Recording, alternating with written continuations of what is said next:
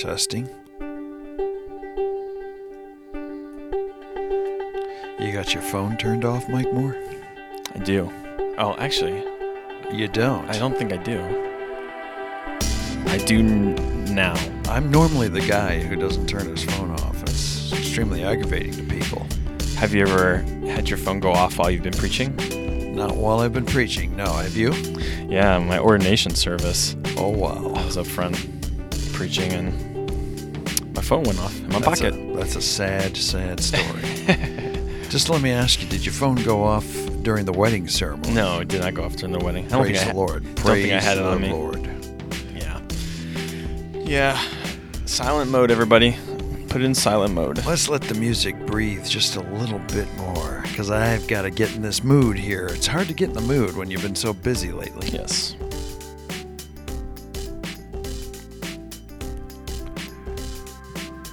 All right, I'm in the mood. Everybody, it's another Theology on Mission podcast, live from the Northern Seminary Griffith Recording Studio. I always have to...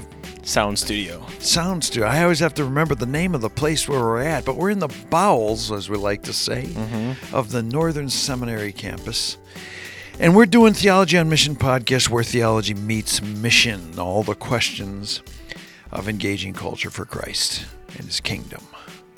Nailed it. Nailed it. So today, I thought we'd take a stab at evangelism. I have just been noticing, I've been visiting a few other churches. Now, I haven't been leaving my own church to visit other churches, but I've been out on the road in the midst of other churches. And it's been interesting to me to hear how other people talk about evangelism, maybe hesitate at evangelism, don't feel confident in their evangelism, or maybe just fake faux evangelism. And where were these churches at? No, I'm not going to like. Well, I think what's important is that you were visiting churches in Canada. Canada, but also in the northern climes of the United States. Okay. And, there really are some, conflictual attitudes towards evangelism. What do you think the biggest problems of evangelism today that people face? I think most people are allergic to it because it strikes them as being coercive. I put that down on my notes too. People are scared of being coercive. Yeah. Or they're scared of oversimplifying it. Here are the 4 steps, follow these 4 steps. Or even worse, now that they don't have the 4 steps or the force, right? You know what we're Spiritual. talking about. Romans Road. Laws, Now that they don't have that, they're actually hesitant because they don't think they know what to say when the moment arrives. Yeah, how do you actually lead somebody into life with Jesus? And yet I contend that our culture is, I got to tell you, let's take, if I can just deviate into a tangent, I never do that. I never go off on tangents. I'm always straight. I'm always always on task. But we were in Quebec last week, and so interesting to me in hearing various salvation stories about how secularism was the bridge that got them out of either a narrow Islamic faith, where, as was told to me, they have to just wear masks and toe the line, and it becomes an enculturated way of thinking, or entrenched or cultural Roman Catholicism, where again, the faith isn't vibrant. It's kind of a thing that you live, a bunch of rules you keep in place, things you're not allowed to talk about or do. And it's a very dead kind of cultural system as opposed to a vibrant faith with a living God. And to be able to question that, secularism provided a bridge. And all that to say, we might very well be in a time in our culture, a lot of people call it post-Christendom. I've heard that phrase before. A lot of people call it secularism. But we might be in a time where actually some new openings for the gospel, some new ways might be opening for the church to actually be present in what God's doing in the world and proclaim the good news that Jesus is Lord, He's healing the world, and you too can enter in. Can I ask you a question about the Quebec? Yeah. So you're saying that secularism provided a bridge for people out of a confined religion Yes. into Christianity.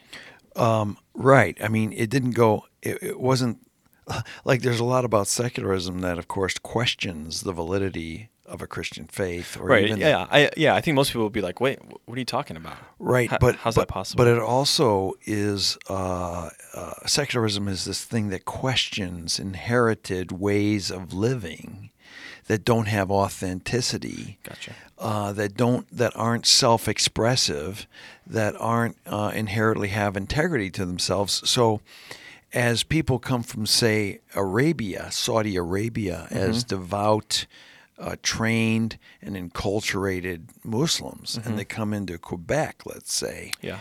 they're now living in a different culture where a lot of the ways they have lived are being questioned. So at first, you insulate yourself.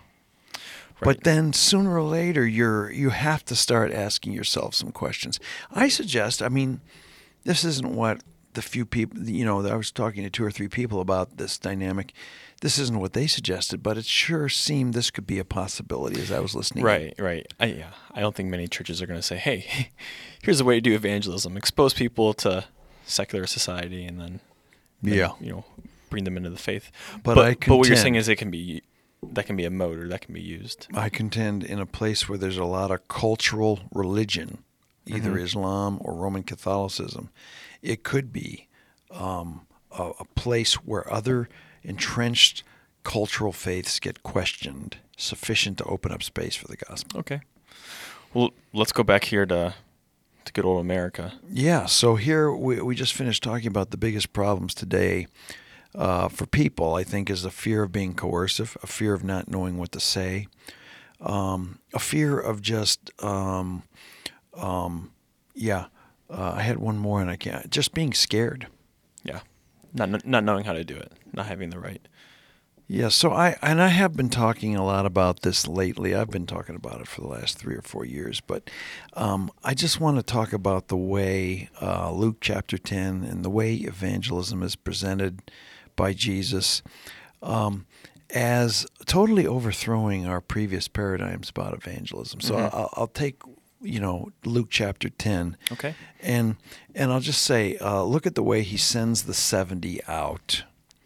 And he says the harvest is plentiful, but the laborers are few. In other words, the harvest is there. The work is already done. It's already been cultivated. All we need is people to be present to it. And so the idea is this isn't really anything on us.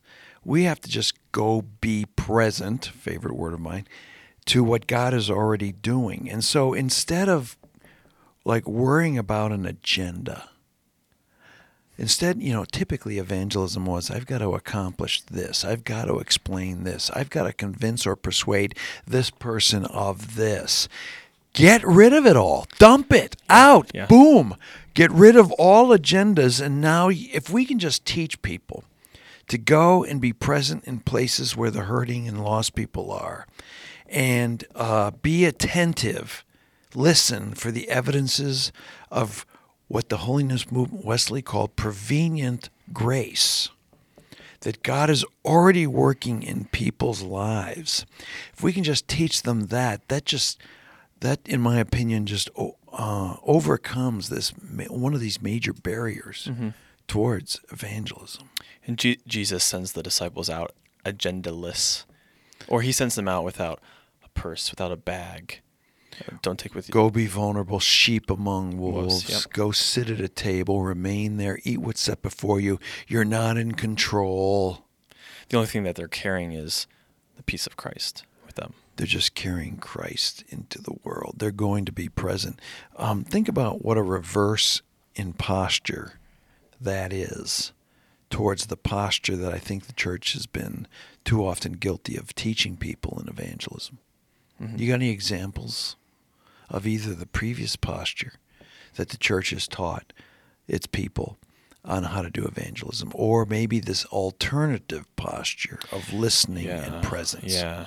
Well, the negative posture it's pretty easy to find examples of that, of imperial Christianity, going into cultures and Colonialism. colonialism But even at its beyond, finest. without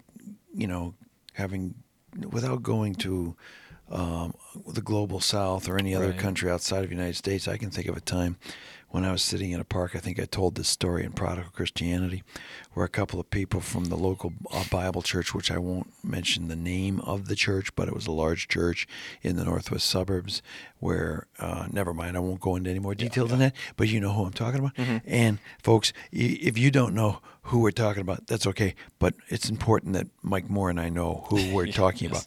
And anyways, they would come in, and they would come in there with a predisposed script. Do you know where you're going when you die? Yes. I'm sure you would agree. That's an important question. That's the way they would say it. Right. And they would intrude. And I was with my Islamic friend on this particular afternoon, beautiful summer afternoon in Harmony Park, Arlington Heights.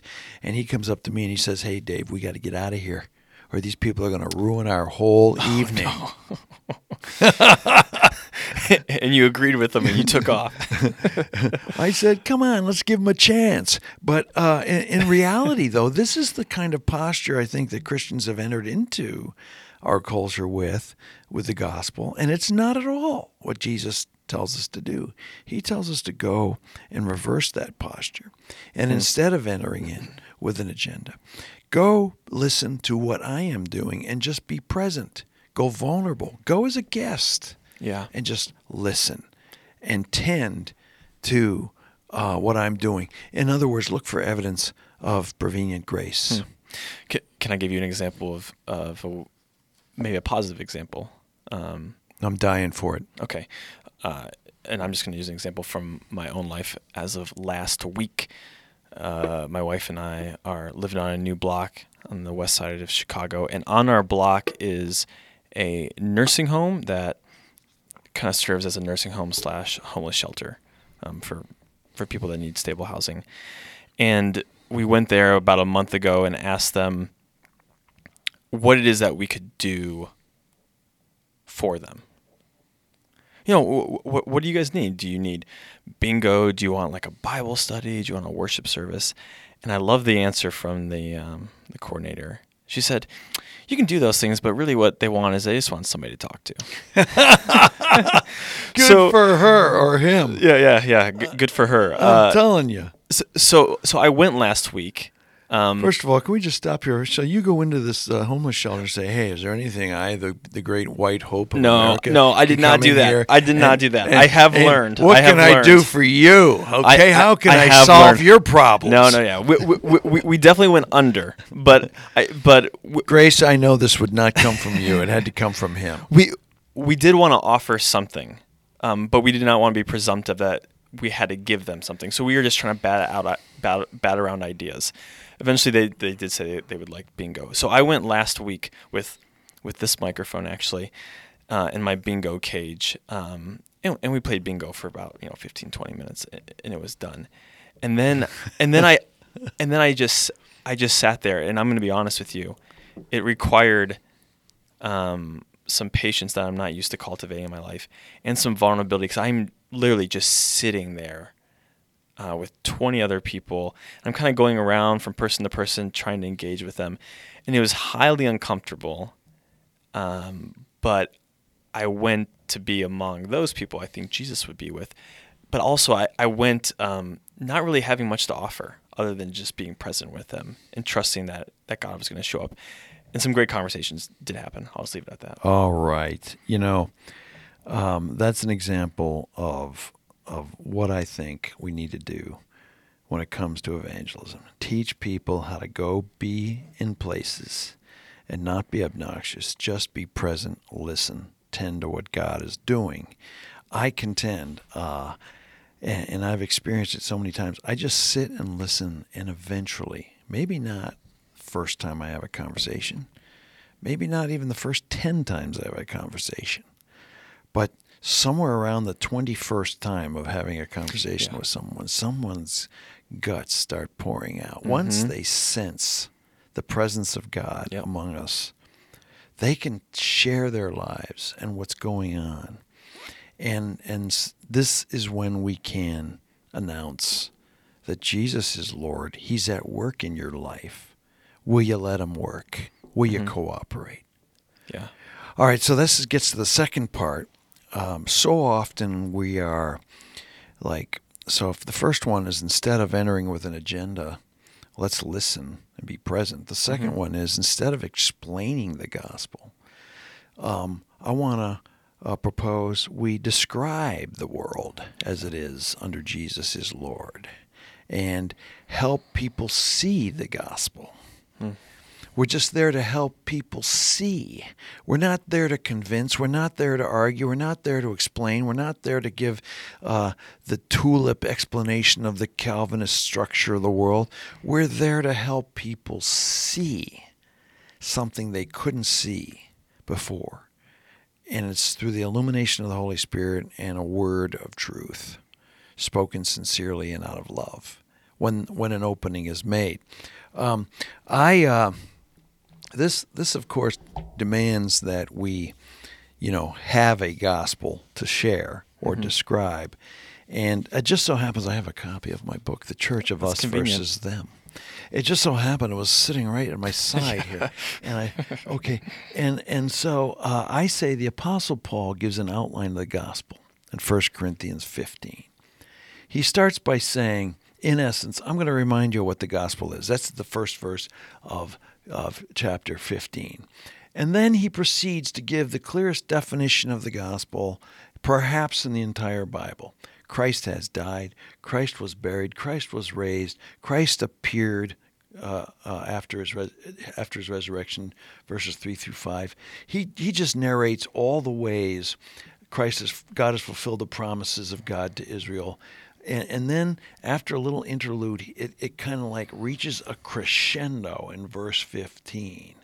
And it says, verse 25, sorry, and he shall reign until all things have been made subject. All evil has been put beneath his feet. And so, okay, here's my main point. The gospel is the complete story of Jesus' life, death, resurrection, and ascension as the fulfillment of God's promises.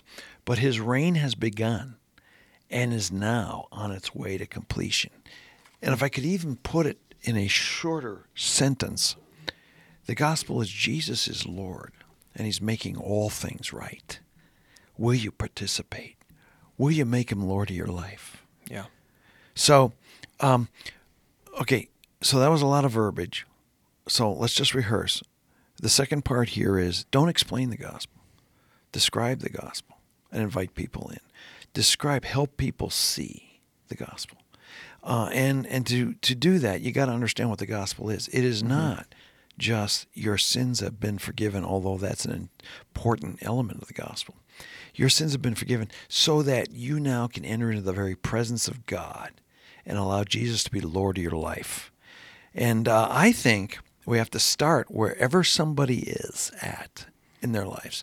Once the full, I don't know, whatever it is that they're struggling with, that they're experiencing, that they're longing for, becomes apparent and starts coming out, we have the opportunity to say,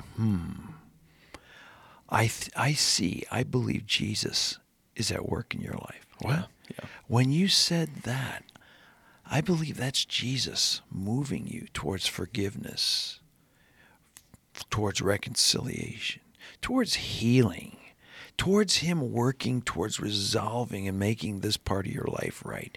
Are you interested? Can you see it too? You got to describe it and then invite people in. Yeah.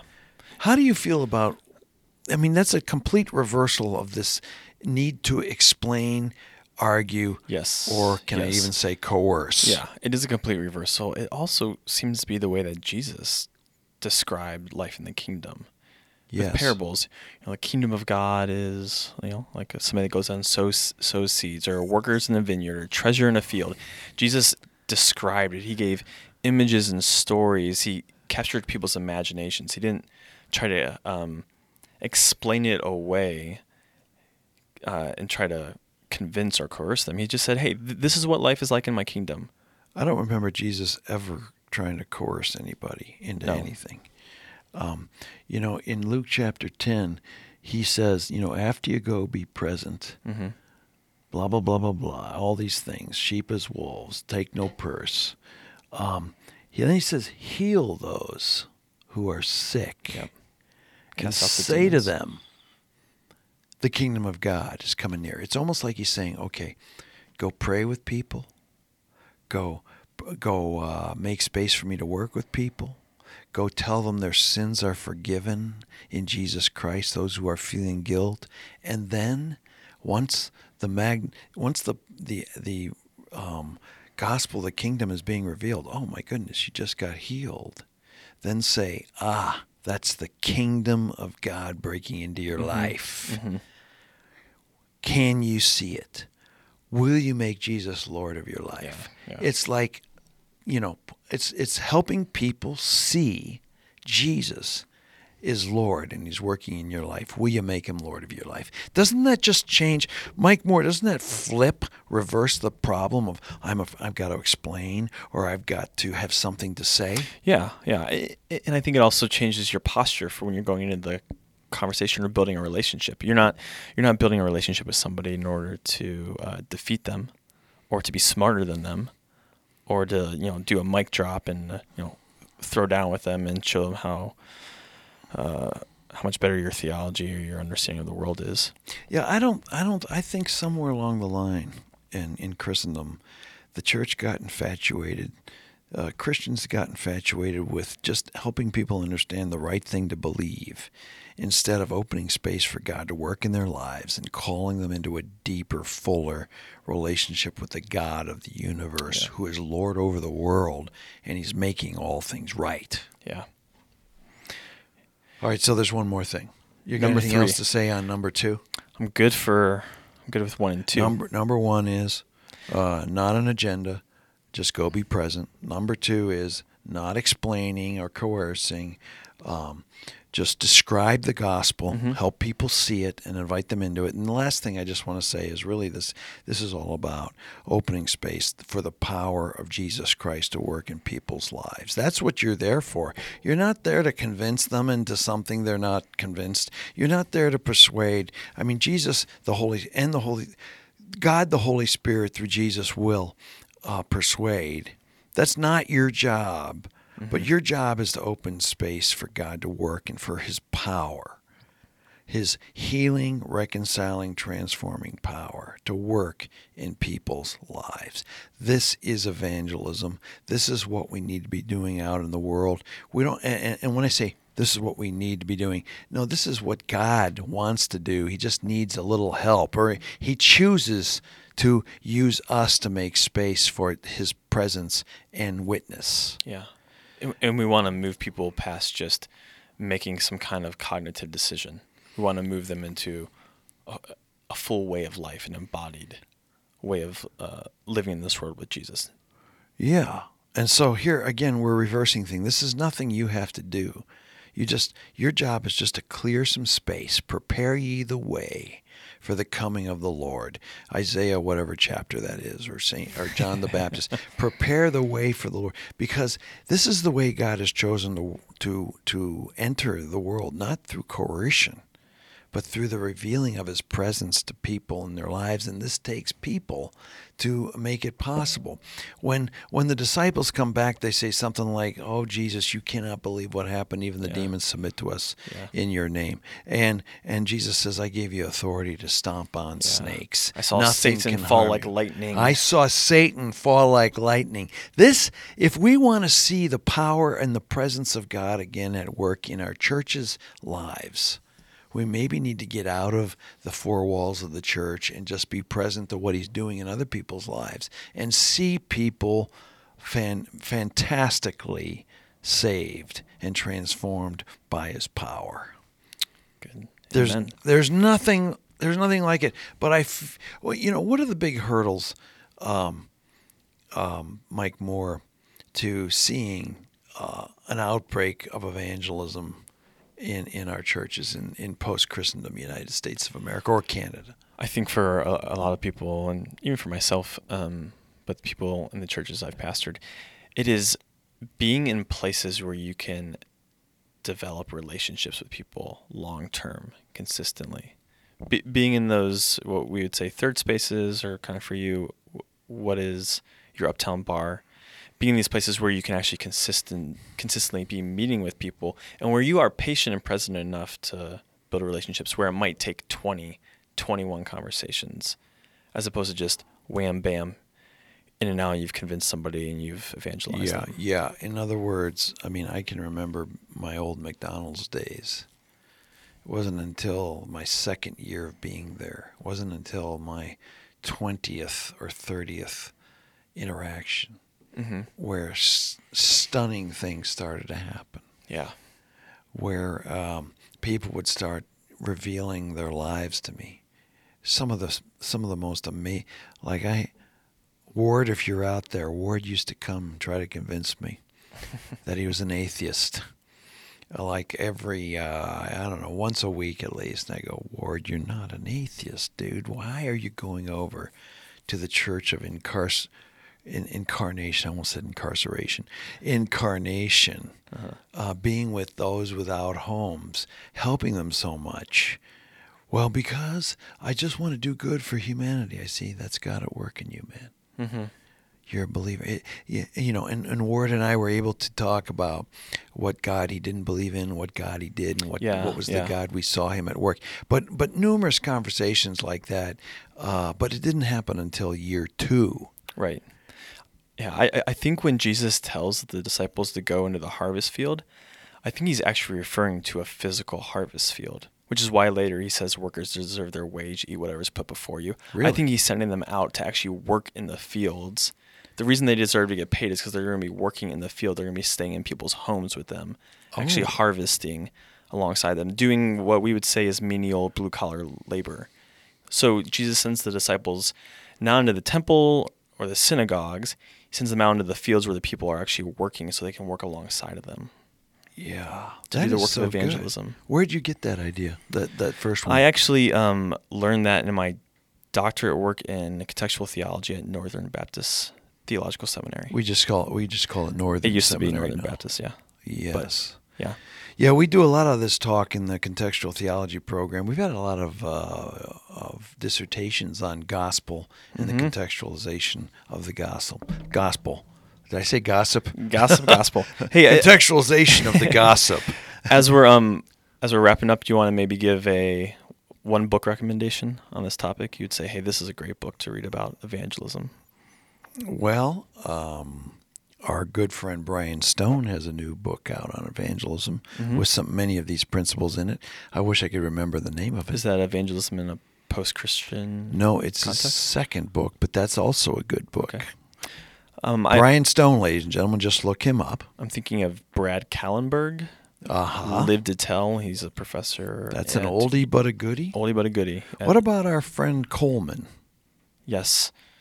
But neither of us are going to know the name of the book. It's so famous, though, and I just heard some great stories about Coleman's book. And I'll look it up and I can add them into the notes. All right, folks, we're sorry that we're getting so old. I do say we. Thank you. We're getting so old we can't remember the titles of the books that we recommend. Oh, that's good. But anyways, I hope this has been helpful. If you find this helpful, will you put a little notation on the Apple's iTunes website or any of the other websites? Give us what do you call it? A review. A review. Give us a 5-star review if you like me. Give us a 3-star review or a 2 I'll take it. If you're grading Mike Moore. I'll take that. But it's Theology on Mission podcast, where theology meets mission, the questions of engaging our culture for Christ and His kingdom.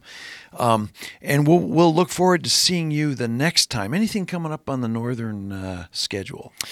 No, we're not going to announce the Brady lectures quite yet. The Brady lectures in June with... Yeah, go ahead and announce it. Okay. The Reverend Fleming Rutledge. I think she's a doctor. I know, but she prefers to be called Reverend Fleming Rutledge. Sorry, Reverend Fleming Rutledge. And we have asked her permission, and we're still got this in the works, but they're going to be talking about, what's the subject? The gospel and mission, right? Yep. And, of course, she's known for being a rather on the Reformed side of the atonement gospel questions. Yeah. And we're going to have McKnight around, to engage, and he's known for being on the other side of those questions. We look forward to a great time. Keep that in your calendar. The first Thursday, Friday in June. We look forward to seeing you. Until then, folks, it's Theology on Mission podcast. We'll see you next time. Dave Fitch. Mike Moore. Over and out.